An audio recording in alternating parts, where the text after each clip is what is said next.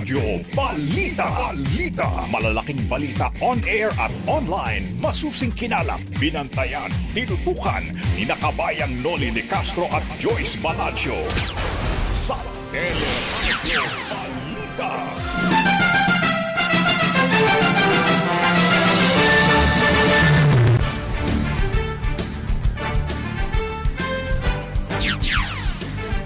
Empleyado sa depo ng MRT3 namatay dahil sa COVID-19.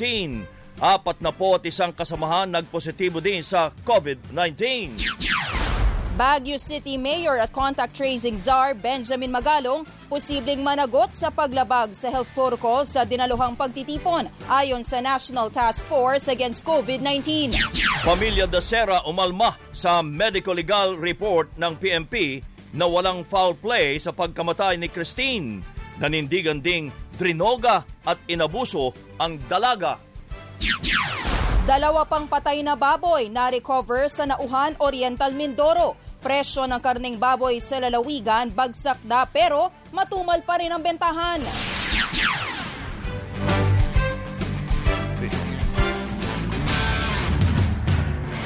$10 bilyong na Sangli Airport deal sa isang Chinese company kinansila ng Cavite government. Pilipinas, ibinalik na sa listahan ng mga bansang kwalipikadong kumuha ng H-2B visa sa Amerika para sa mga trabahong short-term. At sa Showbiz Spotlight, kasalang Angel Locsin at Neil Arce, posibleng maurong uli. At alamin kung ano ang gustong ma-achieve ni Catherine Bernardo ngayong taon. Yan ang ulo ng ating mga nagbabagang balita. Ngayon pong araw ng Huwebes, January 28, 2021. Patuloy po ang aming paglilingkod sa pamagitan ng teleradyo, ng TFC, Sky Cable, Channel 26 at iba pa mga cable providers.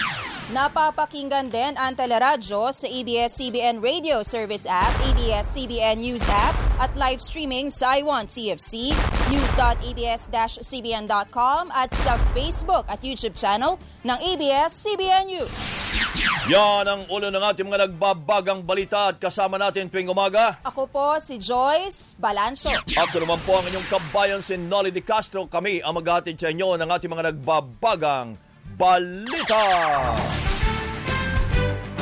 Isang empleyado ng MRT3 depot sa Quezon City ang namatay matapos tamaan ng COVID-19 habang nagpositibo naman ang 41 iba pa. Sinailalim na sa Enhanced Access Control ang MRT depot kaya naka-work from home muna mga empleyado at bawal pumasok kung walang negatibong RT-PCR test result. Ayon kay DOTR Undersecretary TJ Batan, naitala ang unang kaso sa isang empleyadong nagkaroon ng face-to-face meeting sa iba pang staff. At pinatest ang empleyado matapos makaranas ng sintomas at nang magpositibo ay nagsagawa naman kaagad ng contact tracing para ipatest din ang mga nakasalamuhan nito. Nakikipag-ugnayan na ang DOTR MRT sa IATF para malaman kung UK variant ba ang tumama sa mga empleyado. Nilinaw naman ng DOTR na hindi apektado ang operasyon ng MRT dahil sa depo lamang na itala ang mga kaso at walang nagpositibo sa mga station personnel na nakahalubilo ng mga pasahero. Samantala, posibleng maparusahan si Baguio City Mayor Benjamin Magalong matapos dumalo sa pagtitipong hindi nasunod ang health protocols. Sinabi sa teleradyo ni National Task Force Against COVID-19 spokesperson, retired Major General Restituto Padilla, na ang mga katulad na pagtitipon ay may kaakibat na parusa at multa para sa mga dumalo. Depende sa umiiral na ordinansa ng bawat local government units. Paalala po ni Padilla, ito rin ang dahilan kung bakit may kinakaharap na investigasyon si PNP Chief Debold Sinas. Yung investigasyon na yun ay lalabas din. So, tulad ng sinabi niya, narinig ko siya nagsalita, no? So, may sanction din sa kanya. Kasi nakapag-violate din siya. Maski nga yung misis niya sinasabi niya dahil tinanggal yung mask.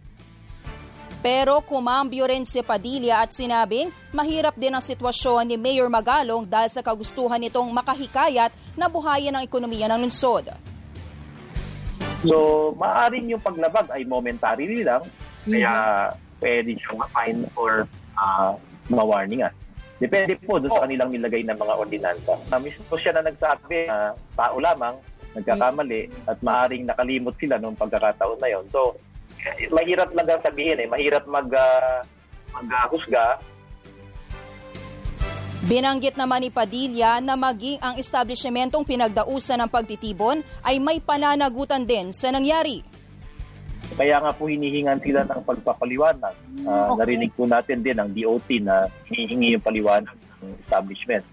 So, kailangan makapagpaliwanag sila bakit hindi nila ipinaalala dun sa nag-book ng lugar na sumunod sa ganitong mga punin. Si National Task Force Against COVID-19 spokesperson, retired General Restituto Padilla. Tuloy din ang investigasyon ng lokal na pamahalaan sa party na inorganisa naman ng media personality na si Team Yap sa Baguio City. Kumalat sa social media ang mga larawan ng pagtitipon sa The Manor sa Camp John Hay kung saan nagkaroon umano ng paglabag sa health protocols. Nagpadala na ang Department of Tourism ng notice to explain laban sa The Manor habang pinagpapaliwanag na rin ng lokal na pamahalaan ang establishmento. Sa panayam ng teleradyo kahapon, sinabi ni Baguio City Vice Mayor Faustino Olowan na iniimbestigahan na ang insidente sa kabila ng mga pahayag na nagnegatibo sa swab test ang mga dumalo. Kahit sabihin na negative po lahat sila na umakyat dito sa Baguio, that's good. Opo. But unfortunately, may violation pa rin sa local ordinance natin, which for me, yun po ay gusto kong makita sa investigasyon. Inamin naman ni COVID-19 contact tracing czar at Baguio City Mayor Benji Magalong na dumalo rin siya sa pagtitipon kasama ang kanyang asawa. Nagtanggal naman na siya ng face mask ang mga dumalo para kumain at picture taking. Siguro sa excitement, yung iba na-excite o nagtatanggal na mask, pa-picture-picture. Pero ako, lagi ako nakamask. Pero syempre, kasama ko yung wife ko. Yung wife ko naman, syempre, there will come a time na excited yung wife ko, nagpa-picture.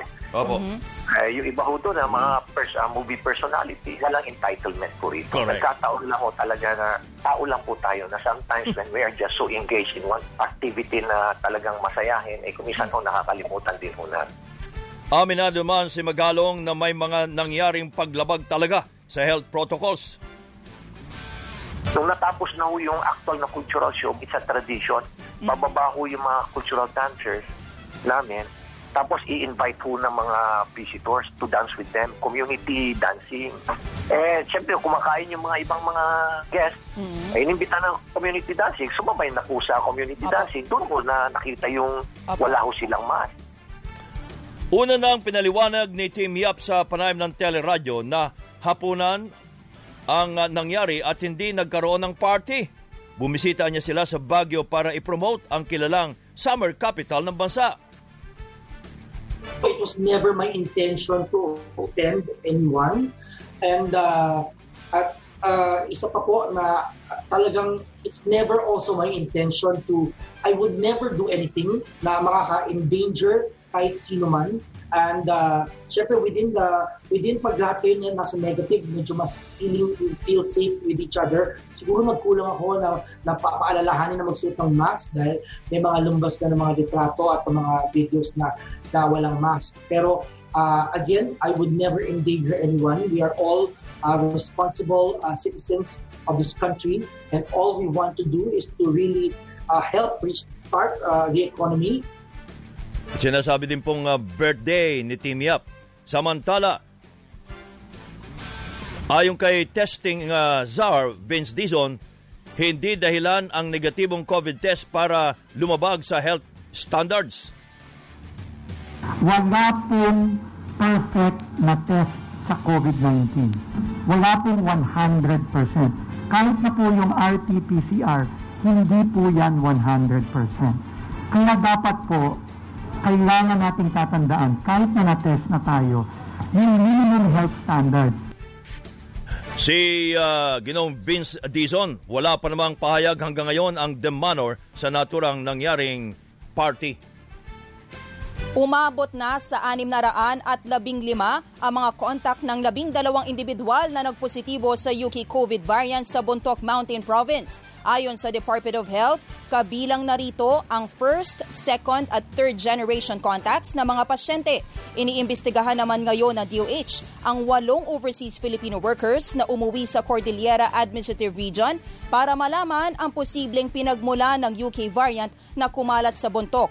Matatanda ang unang itinuring na index case ng UK variant sa Bontoc ang isang mag-asawang umuwi mula sa United Kingdom. Pero nadiskubring kalaunan na walang COVID ang babae habang positibo sa COVID ang lalaki pero negatibo naman sa UK variant. Hihigpitan ang border control sa Benguet at Baguio City dahilan sa pagpasok ng bagong COVID variant sa Bontoc Mountain Province. Simula sa February 1 hanggang February 15, kailangan nang magharap ng medical certificate at clearance ang lahat ng dadaan sa Benguet at Baguio. Plano ring ibalik ang general community quarantine sa buong Cordillera sa Pebrero. Agad namang mapila ang mga residente at negosyante na wag nang ituloy ang paghihigpit sa quarantine restrictions. Ngayon pa nga lang, wala nang tao. Kung binalik na naman yun, kaway mga stall owner, lahat-lahat na. Wala na kaming ngayon pa lang wala nang kita Paano na po kami na nagtitinda lang, wala kaming pambiling pagkain. Pag binalik sa GCQ po, paano na, sarado lahat ang pisto. Wala na kaming pambiling apang araw-araw po namin. Sana wag na lang po. Hihintayin pa ng mga lokal na pamahalaan ang guidelines ng Interagency Task Force sakaling matulinga ang GCQ sa Cordillera. Pinabulaanan ni Vaccine Czar Secretary Carlito Galvez ang lumabas na report na sa huling bahagi pa ng 2023 makakapagbakuna ang karamihan mababakunahan ang karamihan sa mga Pilipino. Sa inilabas na forecast ng The Economist Intelligence Unit, lumabas na pinakahuli ang Pilipinas sa ASEAN countries na makapagbabakuna na mahigit 60% ng populasyon nito. Ayon sa report, sa fourth quarter pa o Oktubre hanggang Disyembre ng 2023, mababakunahan ang karamihan ng mga Pilipino. Lumabas din sa 2021, makapagbabakuna ang Singapore, 2022 sa Vietnam, Thailand at Malaysia at 2023 din ang Indonesia. Pero giit ni Galvez, mali ang naturang forecast dahil darating na ang bulto ng supply ng mga bakuna ngayong taon. I believe mali yung basis ng economist. Nakikita po natin best case scenario kung dadating po ang ating mga bakuna on time, it will be on the last quarter of 2021. And ang worst case scenario natin is more or less on first semester ng 2022. So hindi na po tayo aabot ng 2023. Sinabi rin ni Galvez na uumpisahan na ang rollout ng vaccination sa Pebrero kung saan inaasahang darating ang nasa 1 milyon doses ng COVID vaccines para sa health workers. Samantala, bukod sa napagkasundo ang pagbili ng bakuna mula sa AstraZeneca ng Britanya, sinabi ni MVP Group Chairman Manny Pangilinan na target din ang pribadong sektor na bumili ng bakuna mula sa Moderna ng Amerika. Samantala, si Mayor Edwin Olivares, ang chairman ng Metro Manila Council. Magandang umaga po, Mayor, at maraming salamat po. Good morning po, kabayan. Magandang umaga rin po, Joyce, sa lahat po na nakikinig po sa atin. Meron yata ang plano ang Metro Manila Council na hilinging panatili sa GCQ, ang Metro Manila o NCR? Opo, nag-convene po yung MMC po 2 nights ago sa isang Zoom meeting at pinagkasunduan po doon ang consensus po na nakakarami po ng lahat, not nakakarami, but ng buong council, yung 16 na city mayor at isang municipal mayor, na i-recommenda po sa atin pong IATF ay manatili po tayo sa GCQ sa darating na February. Okay. Ano po ang ating iniisip dito? Anong dahilan? Bibigyan po natin ng precaution, kabayan, yung ating pong yung UK variant, yung bagong variant ng strain. Alam naman po natin, nakapasok na sa bansa po natin. At kung magluluwag po tayo, napakahirap po na magkaroon po tayo ng spike, lalong-lalo na parating na po yung ating vaccine. Opo, Mayor, bali po, hindi pa naman po, meron pa po ba tayong inaasahan ng mga ipatutupad na localized lockdowns within NCR kahit po GCQ pa rin ang inyong recommendation? Yes, basta po, Joyce, meron po tayong clustering sa particular na kalsada, building o barangay, ay tayo po ibinigyan ng authority ng DILG, ang bawat LG sa Metro Manila, na magkaroon po ng granular lockdown para maibsan po natin yung pagkalat ng ating COVID na ito. Opo, yung age restrictions na pag-usapan din po ba na Metro Manila mayors with your meeting with some IATF members? Yes, mananatili po yung ating age restriction, yung pong 10 and above, hindi po papayagan po yan as per advice at instruction ng ating mahal na Presidente. Okay. Sa negosyo po natin, dahil ang sabi nila, para daw sa negosyo, para gumalaw ang ating ekonomiya, Mayor. Anong binabalak ko ng Metro Manila Council para kahit may age restriction, ay gagalaw pa rin ang ating ekonomiya? Okay. Kabayan, actually, bukas naman yung ating mga restaurant po natin. Bukas yung mga take-out po natin. Wala naman pong sinasarado. Opo. Isa sa matter lang, kung papayagan po natin yung 10 and above, bakit yung eskwelahan hindi po natin papayagan yung face-to-face? Rather yung leisure doon po sa edukasyon. Opo. Ang isa ito sa nirereklamo din nakakarating sa amin, parang hindi na raw nasusunod doon ang mga health protocols sa mga pampublikong sasakyan. Yun po ang pinag-iigting po natin. Talaga pong binibigyan po natin ng pansin po yan at minomonitor po natin na yung pong social distancing at yung minimum protocol, ipatutupad po yan ng bawat LGU sa Metro Manila. Opo. Nabanggit po ng DTI na kahit po hindi naman pinaluwag yung age restrictions, marami pong paraan para pwede pong magluwag pa rin ang ekonomiya. Kung mag-recommend po ang DTI na mas maraming industriya pa rin na magtaas ng operational capacity, papayag po ba ang Metro Manila mayors? Yes, as long na yung hindi po ma-compromise yung ating minimum protocol. Ang ating pong LGU, ang bawat mayor po ay very willing po na buksan po natin yung ekonomiya po talaga, which yung po ang ginagawa po natin, basta wag lang po i-sacrifice yung ating pong health protocol. Kung ganun po ang sektor ng transportasyon, payag din po ba kayo na mas damihan or itaas din po ang operational capacity nito? Yung pong social distancing na pong pairalin po natin, pero pagbubukas po ng ruta ng mahat po ng ating pong mga sasakyan, dapat buksan na po yan. Buksan na po yung ruta po natin lahat. Dagdagan na kasi marami po mga jeepney drivers hindi nakakabiyahe, Mayor. Marami pa ho. Katulad po sa Paranaque, aking po kilausap po dito po sa ating pong LTFRB, yung aming West Campus Road, hanggang ngayon hindi pa binubuksan. Pero pinapangako po ng LTFRB, bubuksan na rin po yun. Ay bakit daw hindi pa binubuksan? Na-delay po Meron po silang series na binubuksan pong ruta na hindi sabay-sabay. Yung po ang pagpapaliwanag po sa amin ng LTFRB. Ay, kamusta na ang kaso ng COVID-19 dyan? Lately po, ito pong amin pong binigay po ng report po ng ating pong DOH nung pong meeting po namin. Ang Paranaque po, low risk po tayo. Wow, congratulations low risk po ang mismong report ng DOH sa Paranaque po. Ano pong ginawa nyo? Ba't ganon? Yung pong ating pong PDIPR po, yung ating prevention, detection, yung ating isolation, importante po yung isolation po natin, yung treatment at reintegration. Okay. Mayor, maraming salamat po. Magandang umaga. Salamat po, kabayan. Si Mayor Edwin Olivares, ang chairman ng Metro Manila Council. Samantala, umabot na sa 518,407 ang mga kaso ng COVID-19 sa bansa. Ito'y matapos madagdag ang nasa 2,245 na bagong kaso na karamihan ay mula sa Baguio City, Cebu City, Davao City, Quezon City at Pangasinan. Sa nasabing bilang, 10,481 ang namatay habang mahigit 475,000 ang gumaling. Samantala, simula sa February 1, hindi na isa sa ilalim sa agarang swab test ang mga biyaherong papasok ng Pilipinas. Ayon sa Interagency Task Force, gagawin ang pagsusuri sa ikalimang araw ng quarantine kung walang makikitang sintomas sa pasahero.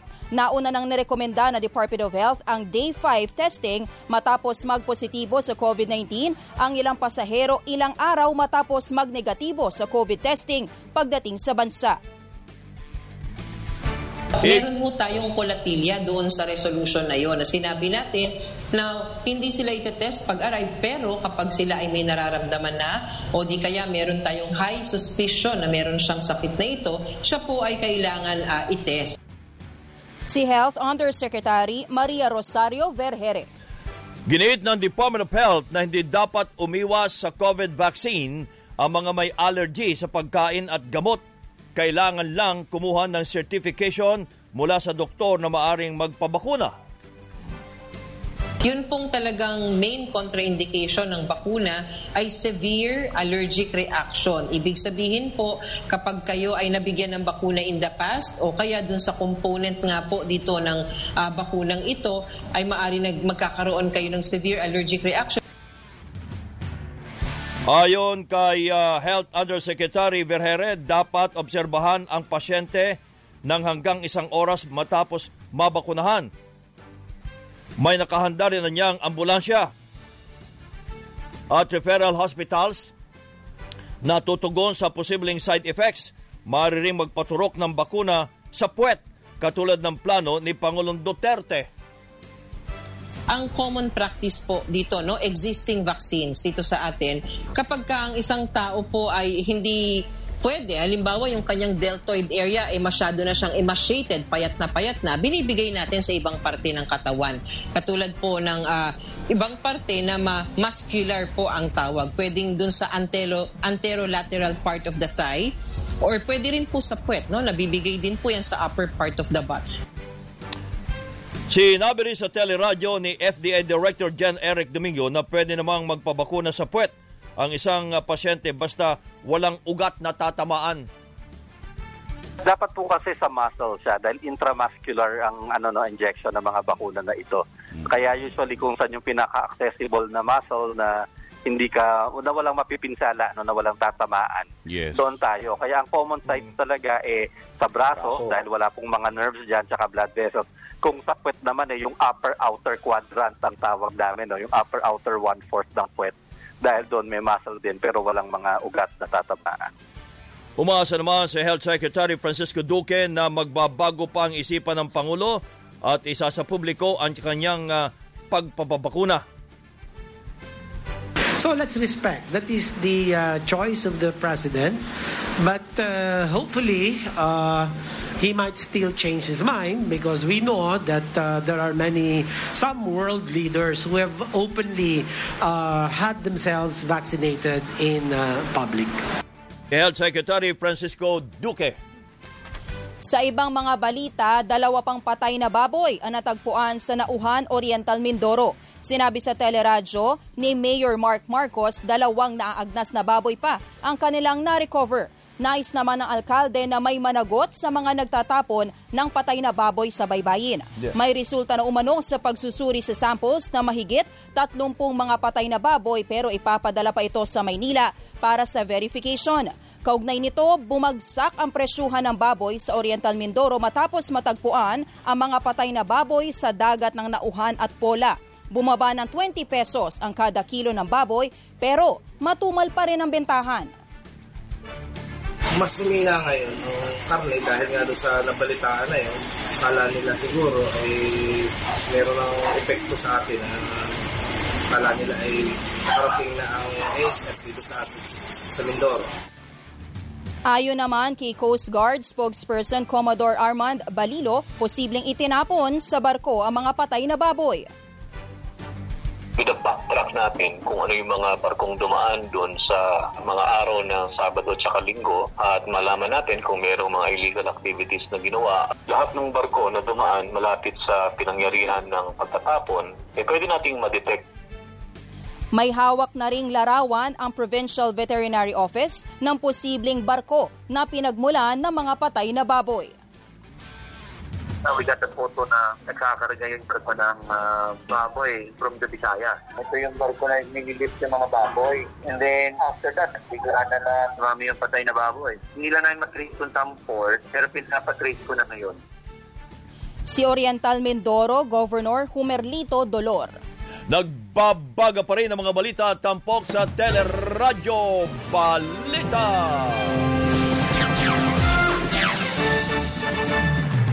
Patuloy po ang ating mga balita. Nasa kabilang linya lang si Vice Mayor Doji Panganiban ng Pola Oriental Mindoro.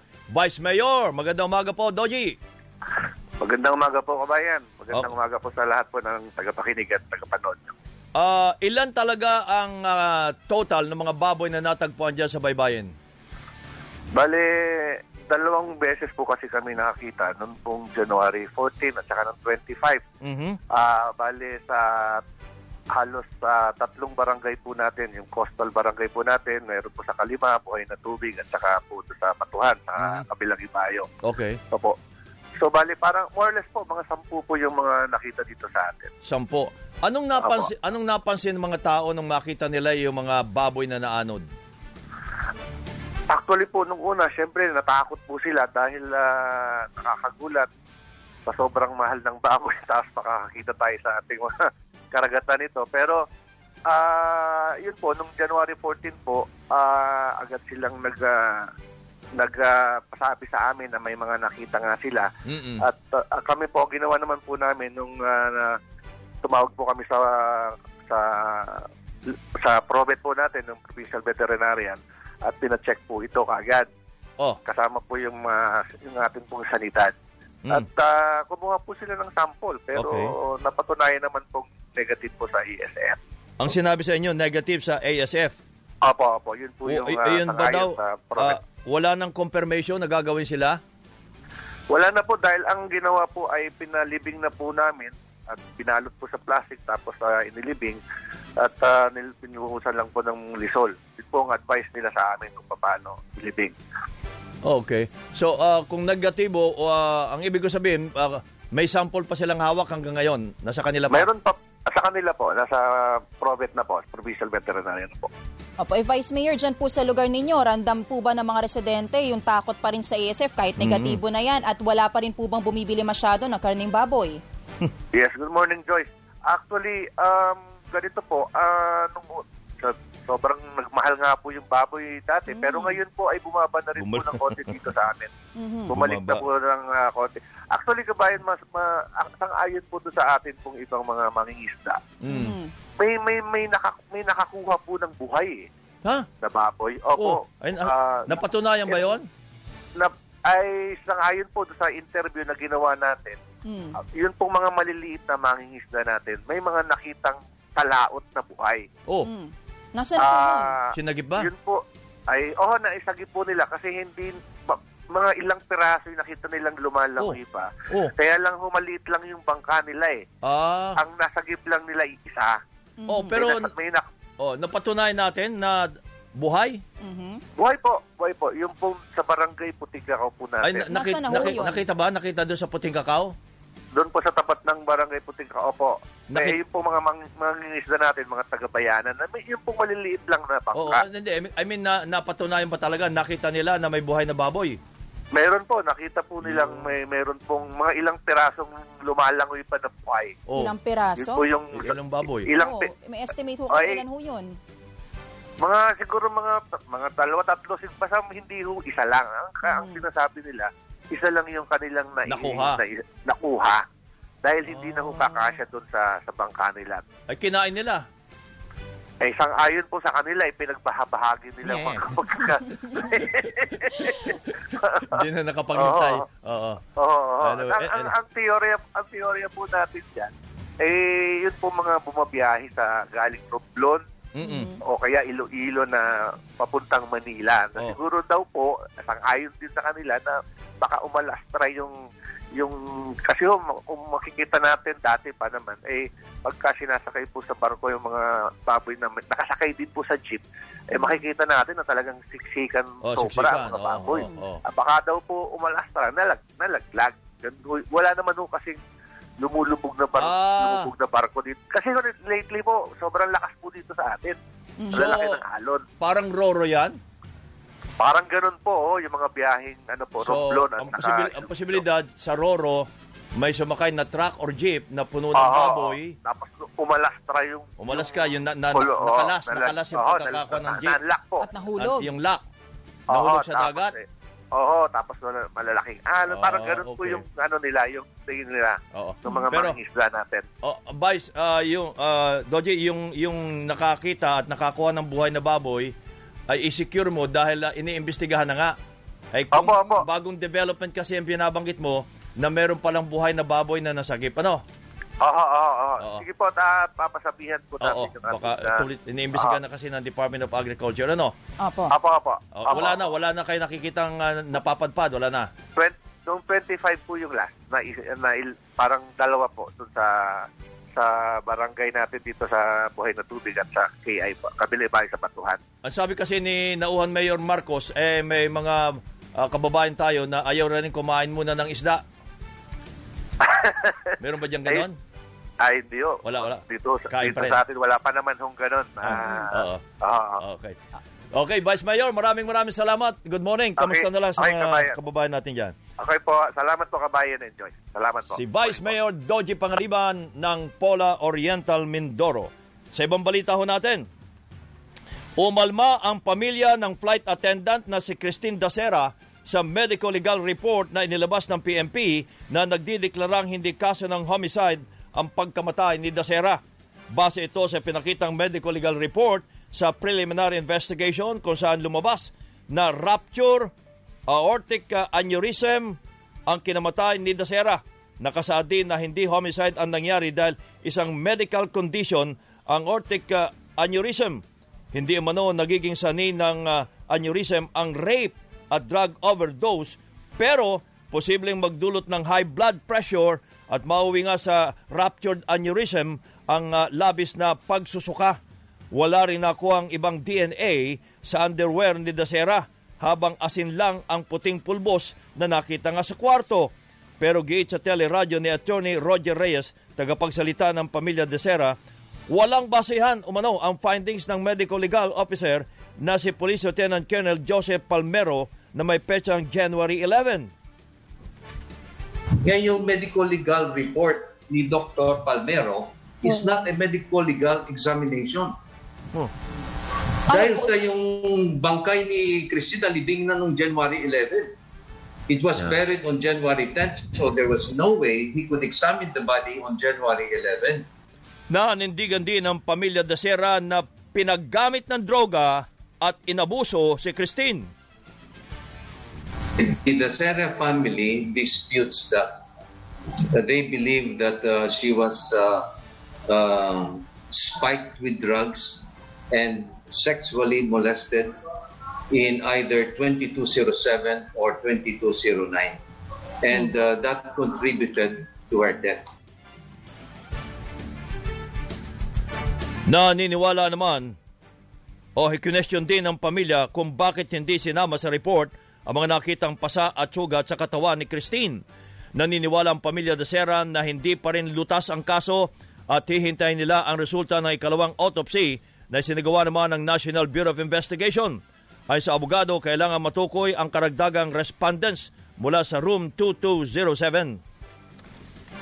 Hindi lang dahil sa sequencing or procedure, but talagang we believe that there is an intent to cover up the cause of the death of Christine Dacera.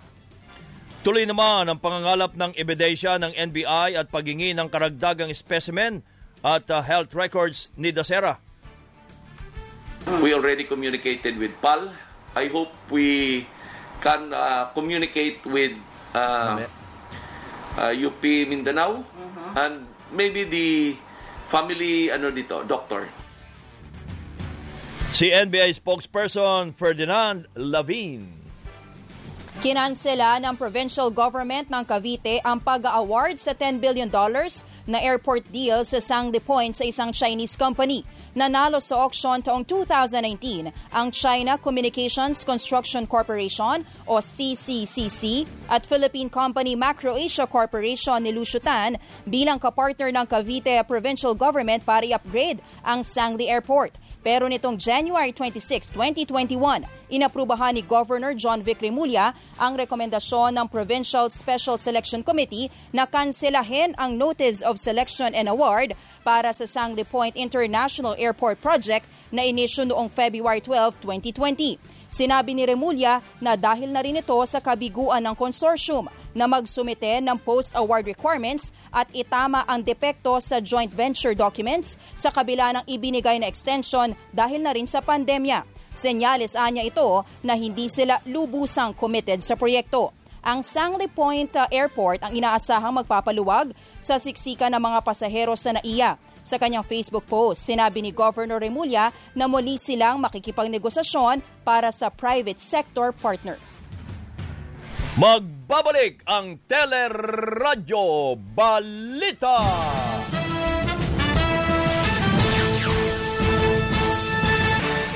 Patuloy ang ating mga balita.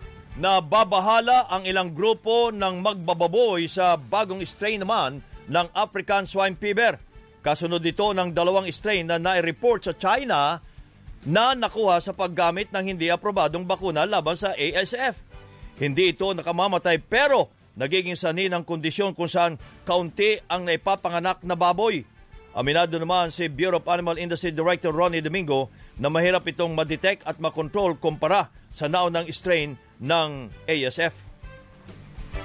Yung variant mo ay ang epekto niya ay mild disease. Magtatamlay lang siya, lalagnatin siya.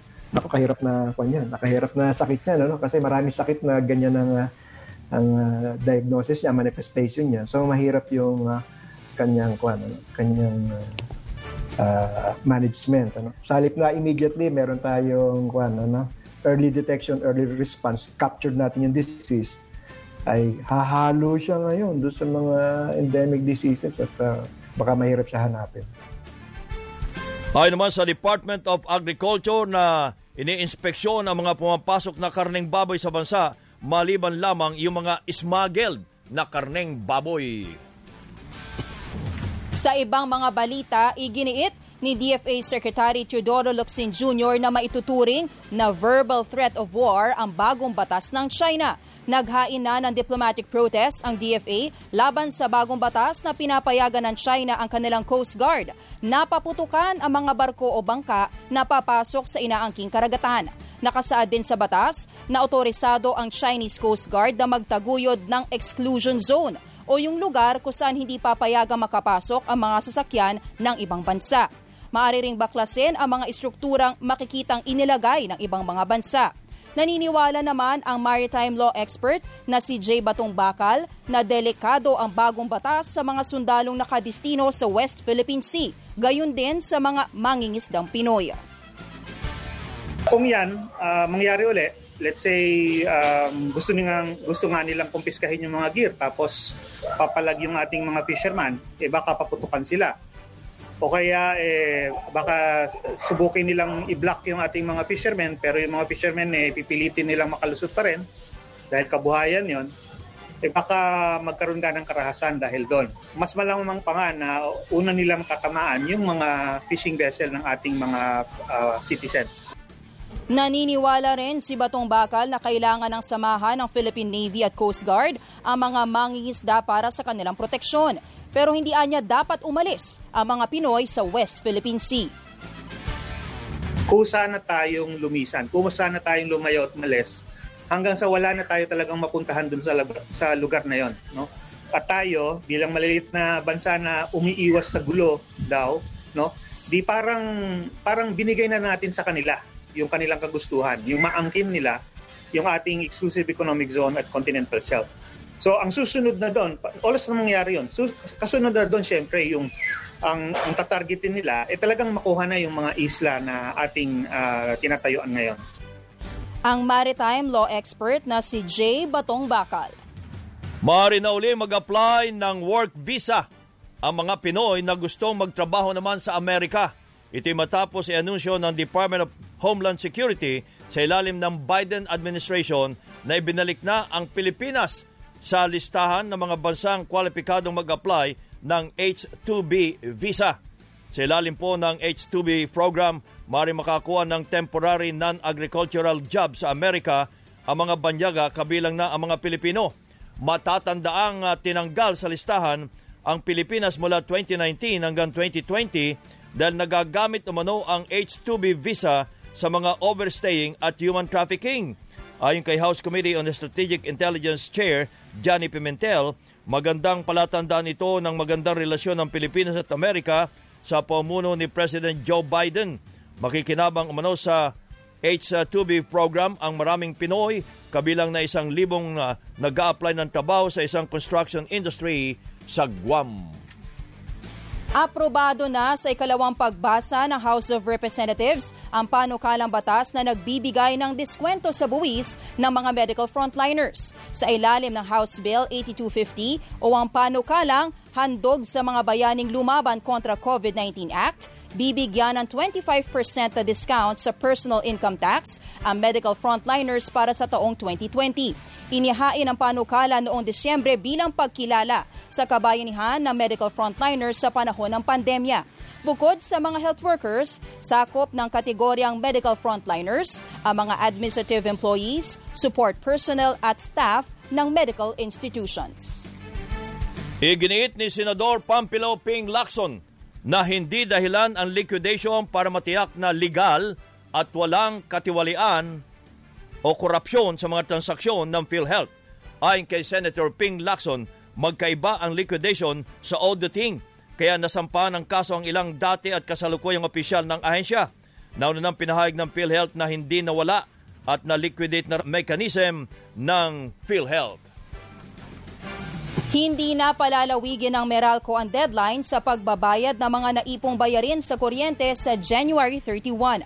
Sakop nito ang mga kumukonsumo ng 200 kilowatt-hours kada buwan. Nauna nang umapila si Senator Sherwin Gatchalian na wag munang maglabas ng disconnection notice sa mga kumukonsumo ng 200 kilowatt-hours at luwagan pa ang palugit sa mga kumukonsumo ng mas malaki. Pero giit po ng Meralco, hindi na nito kakayanin dahil sila ang nag-aabono kapag hindi agad nakakabayad ang mga customer. Pinayuhan din ang mga customer na pumunta agad sa tanggapan ng Meralco kapag nakatanggap ng disconnection notice para makiusap kung paano ito babayaran at makaiwas na maputulan ng kuryente. Huwag na paabutin doon sa punto na nakatanggap ng disconnection notice tapos walang gagawin. Because somehow that also sends the signal na hindi na sila willing makipag-usap sa Meralco. Wala na kaming general guidelines regarding extension. We are taking it on a case-to-case basis. Si Meralco spokesperson Joe Zaldariaga. Magpupulong ngayong araw ang Board of Regents ng University of the Philippines para talakayin ang pagkansela ng Department of National Defense sa UP-DND Accord. Nauna nang nanawagan ang mga retiradong UP faculty kina UP President Danilo Concepcion at BOR at CHED Chairman Prospero de Vera na mas patibayin pa ang academic freedom sa universidad. Sinisikap din ng UP na maibalik ang UP-DND Accord pero wala pang direktang imbitasyon si Defense Secretary Delpin Lorenzana para makipagdialogo. It was not directly given to us. As Secretary Lorenzana said, it was made through trusted friends. These trusted friends, I'm not sure whether they have relayed to us, but as of now, we have not received anything in writing. Okay. We have made a statement as well that we welcome it, and all that we want is some agreement on the date and on the venue. Now, so we haven't even gotten there on the date and the venue. We are really hoping that it occurs soon. Sinusulong naman ni Senador Francis Kiko Pangilinan ang mga panukalang Academic Freedom Act at pag-amyanda sa UP Charter para mapalawak pa ang academic freedom sa iba pang mga universidad at kolehiyo. Ayon kay Senator Kiko, ang pagkansela sa UP-DND Accord ay bahagi ng pagpapatahimik ng administrasyon sa mga kritiko nila. All this is in the context of an authoritarian bent of this administration. Kamay na bakal, the longest martial law in the history of the 1987 Constitution. So really, all of this is disturbing because it is geared towards stifling dissent. It is geared towards demonizing and critics, those who speak up. And that's why we have to speak up. Si Senador Francisco Kiko Pangilinan. Tiniyak ng Department of Foreign Affairs na mapapauwi sa bansa ang mahigit 30 Pinay na biktima ng trafficking sa Syria. Sa ulat ng The Washington Post, karamihan sa 35 Pinay na kinupkop ng Philippine Embassy sa Damascus ay tumakas sa kanilang amo pero nakaranas din ng maling pagtrato mula sa mga tauhan ng embahada.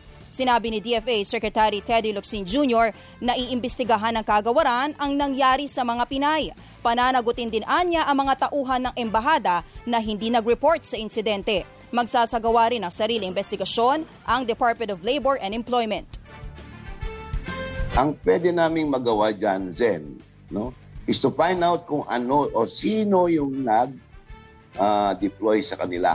Kung anong agency. Pag nalaman namin kung ano yung agency na yon, ay tsak na either we will cancel their franchise or even sue them for illegal recruitment.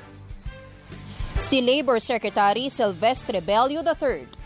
Iginiit ng ilang eksperto na mas napapanahong tutukan ang pandemya kaysa sa pag-amyenda ng saligang batas. Sa pagdinig ng Senado kaugnay ng charter change, sinabi ni retired Supreme Court Associate Justice Vicente Mendoza na delikado ang interes ng bansa kapag nabuksan na ang usapin ng tsa-tsa kahit pa ipinangako ng mga mambabatas na economic provisions lamang ang gagalawin. The possibility of a runaway con or con-us for that matter is always there, especially at a time like this when it is only 15 months away from the next election. The temptation to propose amendments like term extensions and the like, all geared toward the next election, is always there. Would it be within the powers of this Congress, for example, to set a timeline upon which the Constitution will be finished? They can always be overridden. Any kind of control you attempt to put to limit the agenda is not going to stand, cannot hold, will not hold. Ayon pa kay Justice Mendoza, dapat unahin ay ang solusyon sa COVID-19 pandemic at ang pagtiyak na maayos sa halalan sa susunod na taon. Duda rin ang isa sa mga bumuo ng konstitusyon na si Attorney Christian Munzod sa totoong motibo talaga sa pagsusulong ng tsa-tsa. The real motive for RBH2, just like previous attempts, is power and money. RBH2 is also supported by the business community. The motive of the businessman is not the country either. That's just the rhetoric. The real motive is profit. Ayon naman kay dating Associate Justice Adolfo Ascuna, talagang may limitasyon silang ibinigay sa economic provision ng saligang batas. Naninindigan naman si Interior Undersecretary Jonathan Malaya na tsa-tsa ang solusyon para makabangon ng bansa sa pandemya. Removing the restrictive economic provisions would be a significant factor in revving up the economy and sustaining our recovery from the pandemic. The lifting of the restrictive economic provisions would allow us to have an adaptable economic policy regime at this crucial period. Natalakay din sa pagdinig ng Senado na magkahiwalay na boboto ang Senado at ang House of Representatives sa usapin ng charter change. Nahatula ng Sandigang Bayan ng 8 hanggang 12 taong pagkabilanggo si dating Philippine National Railways General Manager Manuel Andal dahil sa kasong graft. Kasabay nito, habang buhay na ring na-disqualify sa anumang posisyon sa gobyerno si Andal at inutusan pa na anti-graft court na ibalik sa pamahalaan ang halagang 86.5 million pesos. Nag-ugat ang kasong graft sa mga umano'y iligal na kontratang pinasok ni Andal sa Pandrol Korea Limited at Nika Trading taong 2009. Wala umanong certification mula sa nooy Transportation Secretary ang naturang mga kontrata. Mahigit 800 lindol ang naitala sa paligid ng Mount Pinatubo mula noong January 20. Umabot sa magnitude 2.5 ang pinakamalakas na pangyayari o pagyanig mula sa Ascobia alignment fault. Pero ayon sa PBOX, natiling nasa level 0 ang Mount Pinatubo na nangangahulugang tahimik at walang banta ng pagputok. Kahit walang banta, hinimok ang lokal na pamahalaan at mga residente na maging handa sa lindol at volcanic hazards. Huling beses naging aktibo ang Mount Pinatubo noong 1991. Magbabalik ang Teleradyo Balita.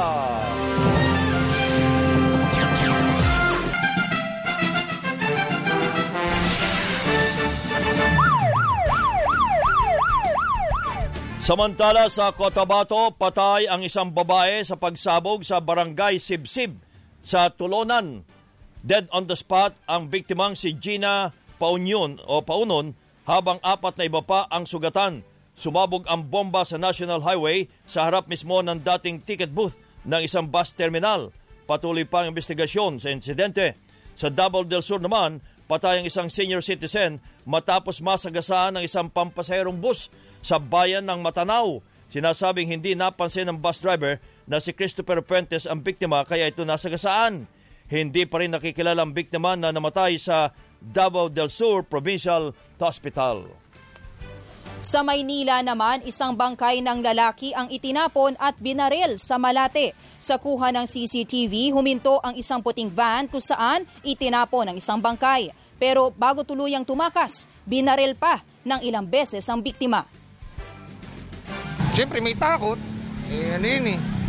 Di naman, ordinaryong tao lang ako Yung mga ganung bagay, bago sa akin. Urig din kasi first time ko narinig yung mga ganun Hindi pa nakikilala ang biktima na tinalian ng electric wire sa leeg at may karatulang huwag tularan, basag kotse at hold-upper. Spotlight. Good morning, Miss Geniel Krishnan. Good morning. Good morning, kabayan ng Joy. Sa ating show is Spotlight. Posibleng maurong ang petsa ng kasal ni Angel Locsin at Neil Arce. Ito ang ibinahagi ng best friend at matron of honor ni Angel na si Dimples Romana. Nauna nang mapabalitang sa February na ang kasal ni Angel, pero sinabi ni Dimples na may chance na mabago pa ito. Nung huli kong kausap si Jel, I know she's already busy fixing, but I am unsure if it's really going to happen next month. Ang nakikita ko dyan na concern is si Daddy kasi is a senior citizen. Okay. So, kung saan sila magpapakasal at kung gagawin nila yung kasal anytime soon, no? Of course, ang isa sa mga main considerations nila, si Daddy. Si Dimples din ang punong abala sa bachelorette party para kay Angel at balak din nilang mag-bonding sa pamamagitan ng camping. Samantala, pagpapatayo naman ng bahay ang gustong ma-achieve ni Catherine Bernardo ngayong 2021. Dasal din ang kapamilya royalty na magtuloy-tuloy ang kanyang trabaho para matapos na ang dream house sa priority niyang ipatayo ngayong taon. Ako ang inyong morning patroller, Geniel Krishnan. Balik sa inyo, kabayan ng Joyce. Thank you, Miss Geniel Krishnan. At yan ang kabuuan ng ating mga nagbabagang balita at tinampok sa Teleradyo Balita ngayong pong araw ng Webes, January 28, 2021. Ako po si Joyce Balancio. Ako naman po ang inyong kabayan, si Nolly De Castro. Kami po ay nagpapasalamat. Nag-iwan muna ng isang magandang umaga. Bayan!